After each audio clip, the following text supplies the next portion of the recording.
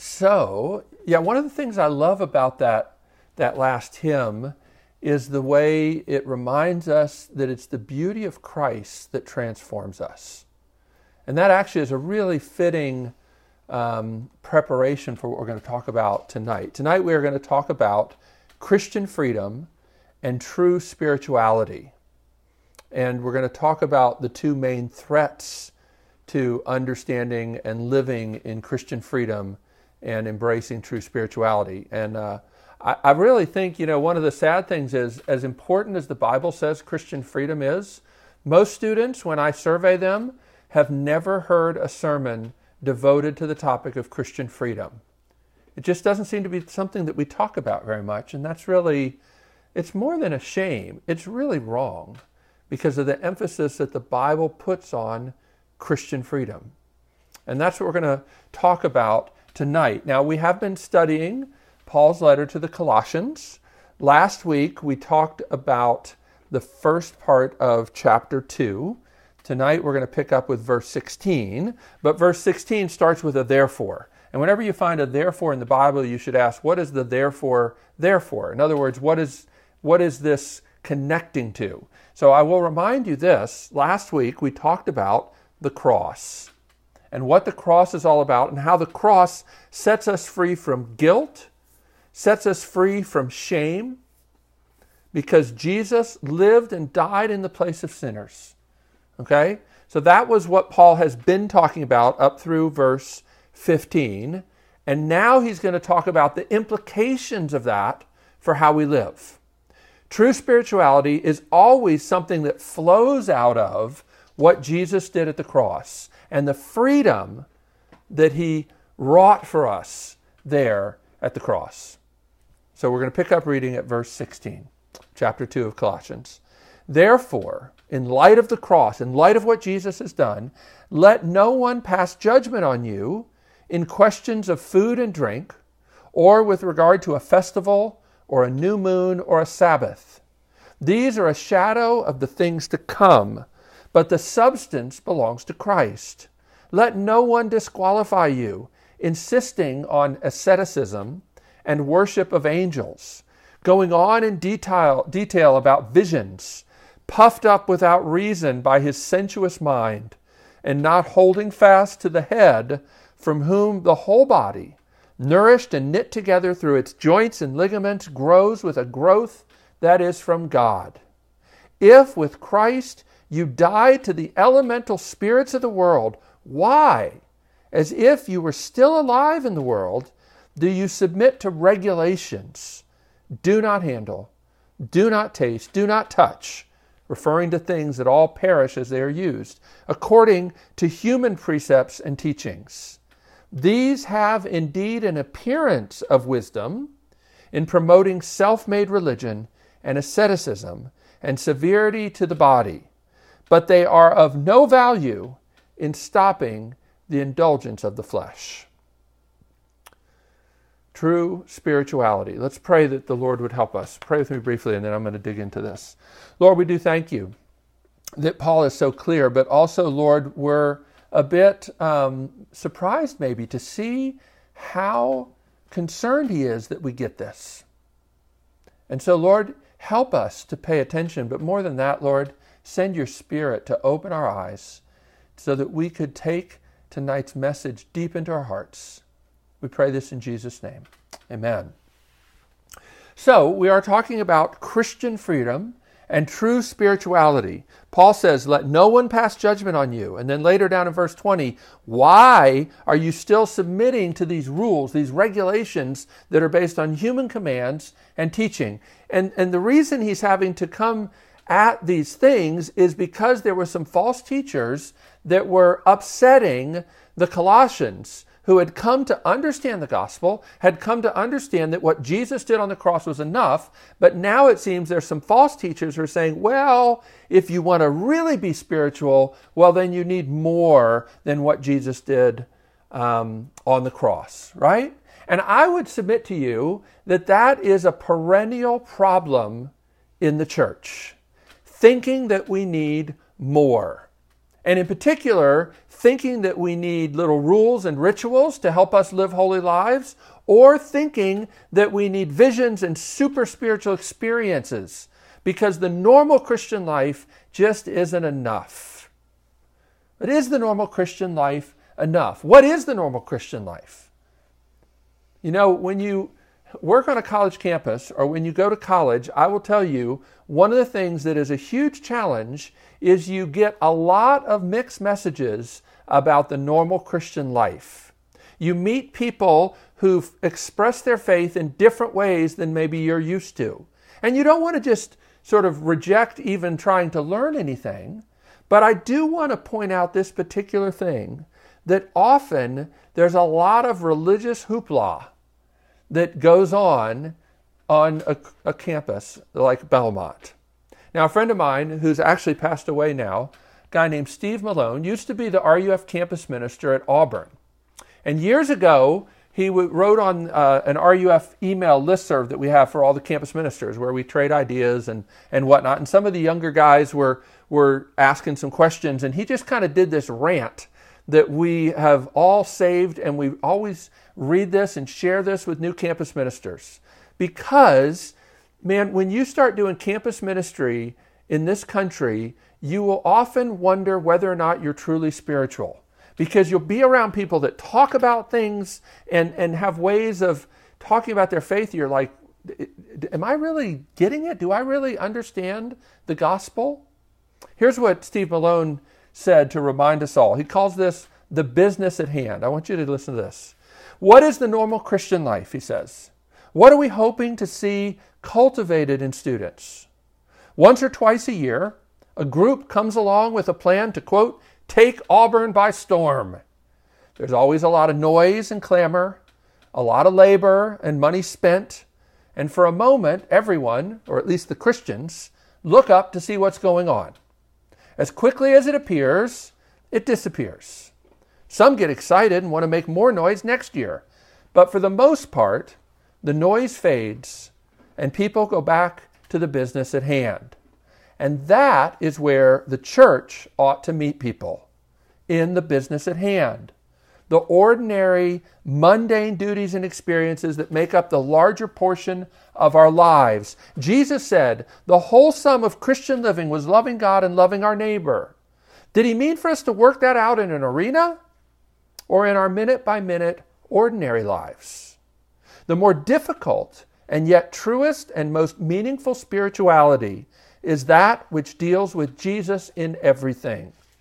The prophet Micah charges the people of God with spiritual falsehood because they're always making noise in the temple and yet cheat in business. Their spirituality has nothing to do with life. The church has a ministry of presence, being present in people's lives, helping them see the graces of the gospel in all they are and do, being there when God works. What shape does a ministry of presence take? We're to help people share griefs and joys. We're to feed people from the Word of God. We're to teach them to open their lives to others. In other words, we help them love God and love people in the regular stuff of life. The ministry of presence doesn't sell well. It's a little hard to measure. We're not even sure what it looks like ourselves sometimes. It requires dogged obedience and robust prayer, but this is what it means to know God. When we think about evangelism and discipleship, we should think about meeting people where they live in the business at hand. There we will find great struggles and messes, and there we will see the transforming graces of Christ. Many Christians will never notice or recognize this as ministry because it makes so little noise. So what? God brings extraordinary things out of the ordinary. I think that is a great vision for what we're trying to do, not only in the church, but in RUF, which is an arm of the church. We want to meet people in the ordinary things of life. And that's what Paul is talking about here.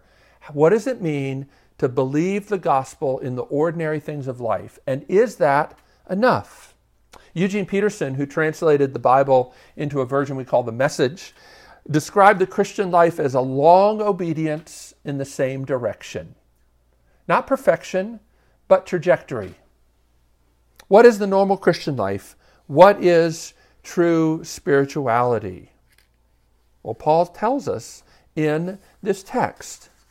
He begins by telling us that the normal Christian life looks like freedom because the gospel has set you free. He says, don't let anyone judge you about so-called spiritual stuff. Why? Because of what Christ has done on the cross. Again, the therefore should always make you ask, what's the therefore? Therefore. The therefore is to say that the normal Christian life, which is freedom, derives its character, its lifeblood from what Jesus did at the cross. This is the kind of freedom that Paul's describing here. Don't let yourself be judged by people who say you're not very spiritual. And he says that we should fight for this. Don't let yourself be judged. That's kind of fighting words there, okay? And it's all based on what he talked about the section before. What did we learn there about the cross? Well, we learned a lot of things. Encourage you to go back and listen to that message on the Belmont RUF podcast if you want. But in short, what Paul said is we've been set free from judgment and guilt because the law that stood opposed to us and had every right to judge us because we had not obeyed the law, Jesus took that law and nailed it to the cross. And it judges us no more. We've been set free from guilt. We've been set free from shame because Jesus took shame when he was publicly humiliated on the cross. And when he was humiliated, he actually humiliated the powers and the principalities. So the cross means an end to shame. The cross also means we've been set free from having to perform to earn God's love. All through chapter 1 and the first part of chapter 2, Paul keeps talking about the gospel as something that happened to us. Not something that we did or cooperated with or brought about by our own efforts in any sort of way.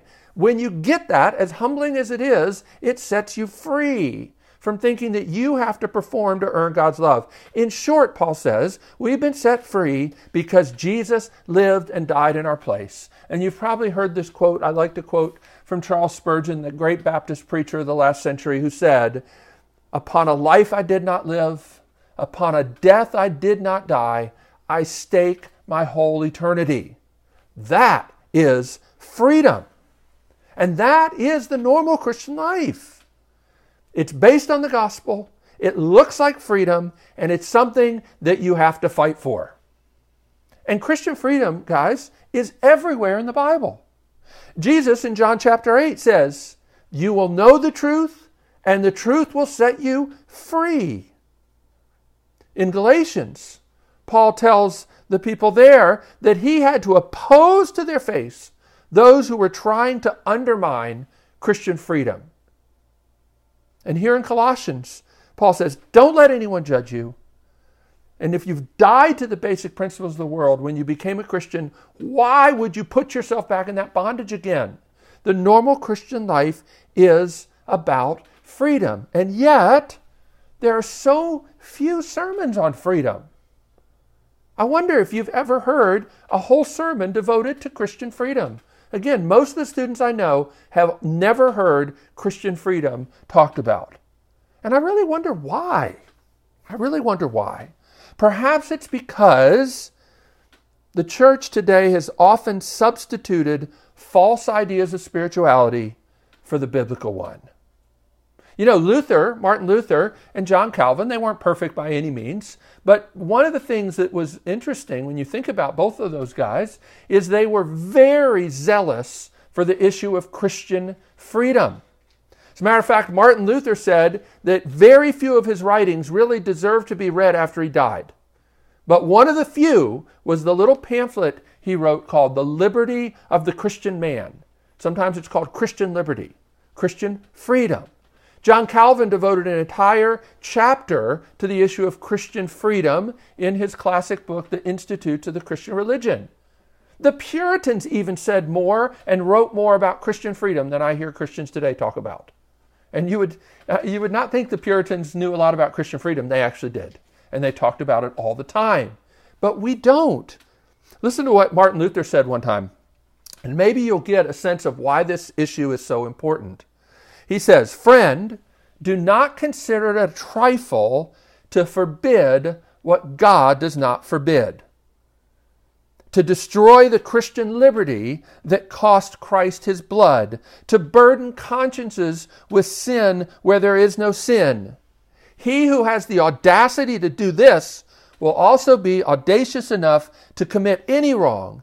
Yea, he has already renounced all that God is, teaches, and does, including his Christ. Those are strong words. Now, Luther could say things strongly. He does it all the time. But he really, really cares about this. It is no small thing to tell people that something they have freedom to do is actually sin. It's no small thing. It's not a trifle to forbid what God has not forbid. The Apostle Paul, in his letter to 1 Timothy chapter 4, says it's a doctrine of demons to forbid people to marry and to abstain from certain foods. Why would anybody teach people to not get married and to abstain from certain food? Well, you probably know. There are all kinds of Christians that say, if you really love Jesus, if you're really holy, then you'd be content to be single and you wouldn't want to get married. There are whole sections of the Christian church today that make it an official policy that the most spiritual people shouldn't get married. Right? Paul calls that a doctrine of demons. And he goes on in 1 Timothy 4 and says the reason it's a doctrine of demons is because God created everything to be received with thanksgiving. And when you distort what God says, you distort God himself. The character of God is distorted when you tell people that God basically doesn't like it if you're enjoying anything in life. Because that's what it always seems to be about here. These denials of Christian freedom usually center around this word asceticism. Now that's the word in the ESV translation that I'm reading from. What is asceticism? Well, asceticism basically means that you should deny yourself all pleasure. That the more holy you are, the more miserable you'll be.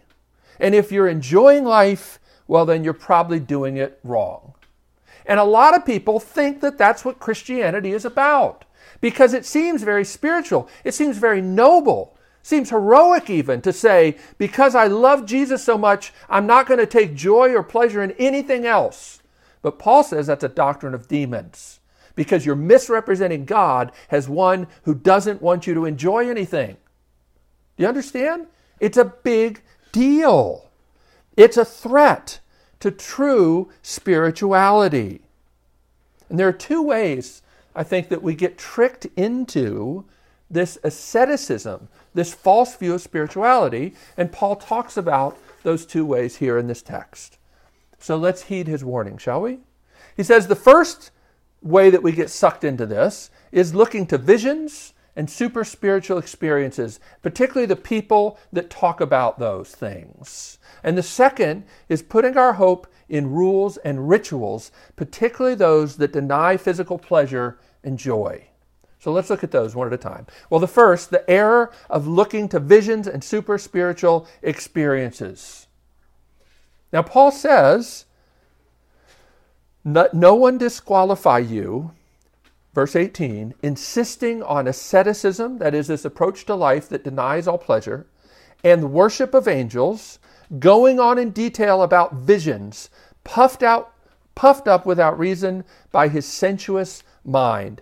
Now, why asceticism and the worship of angels? Well, angels, you know, are not going to be married. Angels don't have physical bodies. Therefore, to a lot of people, they seem more spiritual. A lot of people will tell you that the real problem with you is that you're trapped in this earth suit. You ever heard anybody use that kind of language? It's so far from Christianity that I just want to shout sometimes. But Christians talk about this all the time. Like, oh, if I could just be set free from this earth suit, from this body, and my spirit could just soar. That's not Christianity. Jesus was very happy to take on a body. And in doing so, he did not sin at all. And he was fully pleasing to God in his physical body. And after his resurrection, he got a glorified, yet still physical body. God never says that the problem with human beings is that they're physical. Though there are a lot of songs that we sing that give that impression. particularly songs about heaven that make it sound like our hope is to finally be set free from this world and physicalness and just let our pure spirits float up into heaven somewhere. That's not the biblical hope, right? But it seems very spiritual. And there are people who will talk about these kinds of visions where they just seem like, they're so heavenly minded that they're no earthly good. Maybe you've heard that phrase. They're not truly heavenly minded in the way the Bible says about it, because the Bible speaks about the new heavens, the new earth that are going to come down. You're not going to float on a cloud forever one day. The new heavens and the new earth are physical. The redeemed creation, right? Christianity is not about asceticism. The idea that you just need to have pure spiritual delights and never enjoy the actual world that God has made. Okay? So Paul's saying, forget about this and be careful about people that want to lead you down that path, particularly the way they talk about their spiritual experiences, right? Because these kind of people often appeal to their remarkable experiences and the way they basically have denied normal pleasures. And you can kind of get sucked into thinking, well, oh man, I guess they really know Jesus in a way that I don't. And I wish that I could attain that level of spirituality. But you see, here the thing is, their authority is usually based on what they've experienced and not on what God says in His Word. And it's easy to get sucked into this because sometimes these people just seem so sold out for Jesus and so spiritual that you begin to wonder whether you're doing it wrong. Paul says they've lost connection to the head. That means they've lost connection to Jesus. And they've lost the sense that they're a part of the body, just like everybody else, needing the normal means of grace, right? This body is nourished and knit together, he says here in verse 19, through its joints and ligaments. It grows with a growth that is from God. I can't help but think about celebrity culture, right? And people that want to set themselves up as holier than other people or more in touch with God, and they lose sight that they're just ordinary parts of the body, maybe a knee or an elbow, No, they think that they're the high and mighty, and that we often can get sucked into that. The Christian celebrity culture is not a helpful thing because it takes us away from what Paul says is the normal Christian life there in verse 19. Holding fast to the head, from whom the whole body of Christ, nourished and knit together through its joints and ligaments, grows with a growth that is from God. In other words, Paul says, don't look to people that offer up these super spiritual visions. Be nurtured from God through the normal means of grace that comes from His church, the Word of God, prayer, and worship. Because these means of grace focus us not on spiritual visions, but on the gospel and what Christ has done and the freedom that it brings. That is what God has given us for the normal Christian life, and that is enough. That's enough. You don't need extra spiritual experiences or visions. The other error he points out here is living our lives by rules that deny physical pleasure and joy. And Paul says it's a huge issue. Look at how he says this in verse 20. If with Christ you died to the elemental spirits of the world, or some translations say the basic principles of the world, why, as though you were still alive in the world, do you submit to its regulations? Do not handle, do not taste, do not touch. Paul's saying, why would you do this? This is craziness. Have you forgotten that you've been set free from all this stuff? Paul says the only explanation for why you would want to submit to those rules again is that you've forgotten the whole point of what Christ came to do. Because Christ came to set you free. Don't let anybody judge you, and don't let anybody bring you back into thinking that the way you impress God is through rituals and rules. Because that's not what it's about. And it's a huge issue. But he goes on and he says, not only is this kind of legalism, trying to live your life by the rules, not only is it a forgetting of what Christ came to do, it's also stupid. It's stupid. It doesn't work. Look at what he says in verse 23. These, he means the rules, have an appearance of wisdom in promoting self-made religion and asceticism and severity to the body. Other translations say with their harsh treatment of the body, but they are of no value in stopping the indulgence of the flesh. The NIV translation says they lack any value in restraining sensual indulgence. And isn't that what we usually make our little rules about? Is trying to keep from doing things that our body wants to do. Whether it's what we eat, whether it's, what we do sexually, we think that there's power in rules. But there's not power in rules. There's power in what Christ has done and the freedom that he has brought us. Legalism, living by the rules, doesn't work. And there's a couple reasons why. The first is it focuses your attention on the wrong things. Paul says you're focused on these things like whether you eat this thing or drink this thing or do this thing or don't do this thing. And all those things that you're using to define your spirituality, like they're not even going to last. They're all destined to perish with use, is the way the NIV says. And so you're focusing on all the things, whether you do this or don't do that. But instead, you actually need to be focused on why are you doing what you're doing.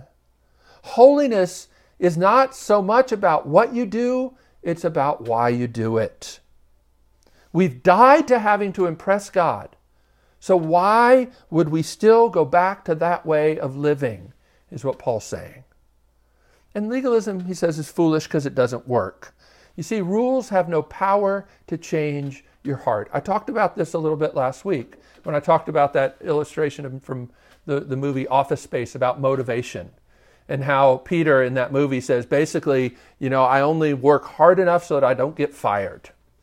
Rules only can take you so far because you tend to make these rules and then you tend to think that as long as I don't step outside the line, then I'm good. But you never think about heroic Christian obedience and what does it mean to really honor God with everything we have. That's what Christian holiness is about, right? And not only does Paul say, like in the Greek, actually, it's even stronger here. It doesn't just say they're of no value. It actually says they're worse than useless.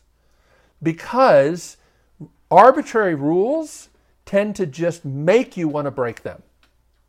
And Paul talked about this over in Romans chapter 7. As a matter of fact, Paul said that he wouldn't have really known what coveting was until the law said, don't covet. And when the law said, don't covet, all he wanted to do was covet. There's a sense in which arbitrary rules, even good laws that God tells us about, have a way of provoking our rebellious hearts. Saying, nobody can tell me what to do, right? And so if you basically set up all these little rules and rituals, you're never going to change your heart. You may actually change your behavior, but your heart is probably going to be growing more and more bitter towards God. And honestly, I see that all the time with students that come to Belmont who've grown up with this kind of false view of spirituality. Don't taste, don't handle, don't touch. They try and obey the rules. They never feel like they've gotten close to the heart of God. And eventually they get so tired of it, so sick of it, that they just want to chuck the whole thing. They don't have any value in restraining sensual indulgence. You know why?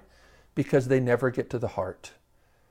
They just try to put like a little box around you, but they never can change your heart. The only thing that can change your heart is seeing Christ crucified. John Owen, greatest Puritan theologian, said this. I was actually sharing this quote with Etta this week, and it made me think about it again. He says, mortification means putting sin to death. Mortification from a self-strength carried on by ways of self-invention unto the end of a self-righteousness is the soul and substance of all false religion in the world. See, the other problem with legalism is it's never satisfied. And once you start making extra laws beyond what God has said, well, you're misrepresenting God for one thing. But once you start down that path, you just come up with more and more and more and more laws. John Calvin put it this way: when men have once taken upon themselves to tyrannize over souls, there is no end of the new laws daily added to old ones, and of new regulations always springing up. As a matter of fact, Calvin uses this illustration talking about Christian freedom. And he says, if you start thinking about, should I really eat fine food? Because after all, I don't need to eat fine food. I could just do with bread and water and give the money to the poor. Now, that's not a bad thing to think about, but what Calvin says is Christian freedom understands that God has created a world for us to enjoy, and if you think that the more spiritual you are, the more you will never enjoy the good gifts that God has given, where does it stop? Because you'll be like, well, I don't even really need good food. I can just have kind of really bad food, and I could go, eat out of the dumpster, and probably survive. And where does it stop? Where does it stop? And you're misunderstanding, misrepresenting the heart of God, who is a father who delights to give good gifts to his children. Now, that's not just an opening to say, well, who cares then how I live? Remember that famous verse that I bring up a lot, Isaiah 54:5, your maker is your husband. The one who's married himself to you made you to live in a certain way. And the Apostle James tells us that the law is the perfect law of freedom. It tells us this is what we were made for, okay? But the normal Christian life is not about super spiritual visions and all kinds of rules and rituals. It's about Christian freedom. Staying connected to Christ the head, finding our place in the body of Christ. But it's hard to believe it, isn't it? It's hard to believe, especially when there are so many voices saying otherwise. That's why we sing songs like I Asked the Lord That I Might Grow, right? Because that's a great song about the normal Christian life. And it probably strikes you as the kind of song that you don't normally sing in Christian churches. I remember years ago we had a student who her first thing she ever came to was the RUF Winter Conference. She was friends with a lot of people in RUF. By this point, I think she was a junior, and she was not just an SLA, she was the SLC, so she was like in charge of all the SLAs. And yet she was doing all kinds of self-harm stuff and living in such shame and bondage and felt like she couldn't tell anybody. And she came to that RUF Winter Conference and she told this story at her senior testimony and gave me permission to share it. But she said that first night, Friday night, when we sang, I Asked the Lord That I Might Grow, she'd never heard the song before, but she looked around, she saw 500, 600 students singing that song like they believed it. And she thought, maybe these are some people that I can finally be real with. Listen, we so often misrepresent the normal Christian life. And I'll just close with this. When you misname normal, you really mess people up. RUF, we hope, will be a place where you learn that the normal Christian life is about struggle. John Newton, who wrote the hymn, I Asked the Lord That I Might Grow, he also wrote Amazing Grace, Let Us Love and Sing and Wonder, a lot of the greatest hymns that we have. He said that the normal one word, if you had to put one word on what it means to be a growing Christian, that word would be struggle. Don't let anybody tell you otherwise. Because when you misname normal, you really mess people up. And you misrepresent God and the gospel. And that's a big deal. Let's pray together.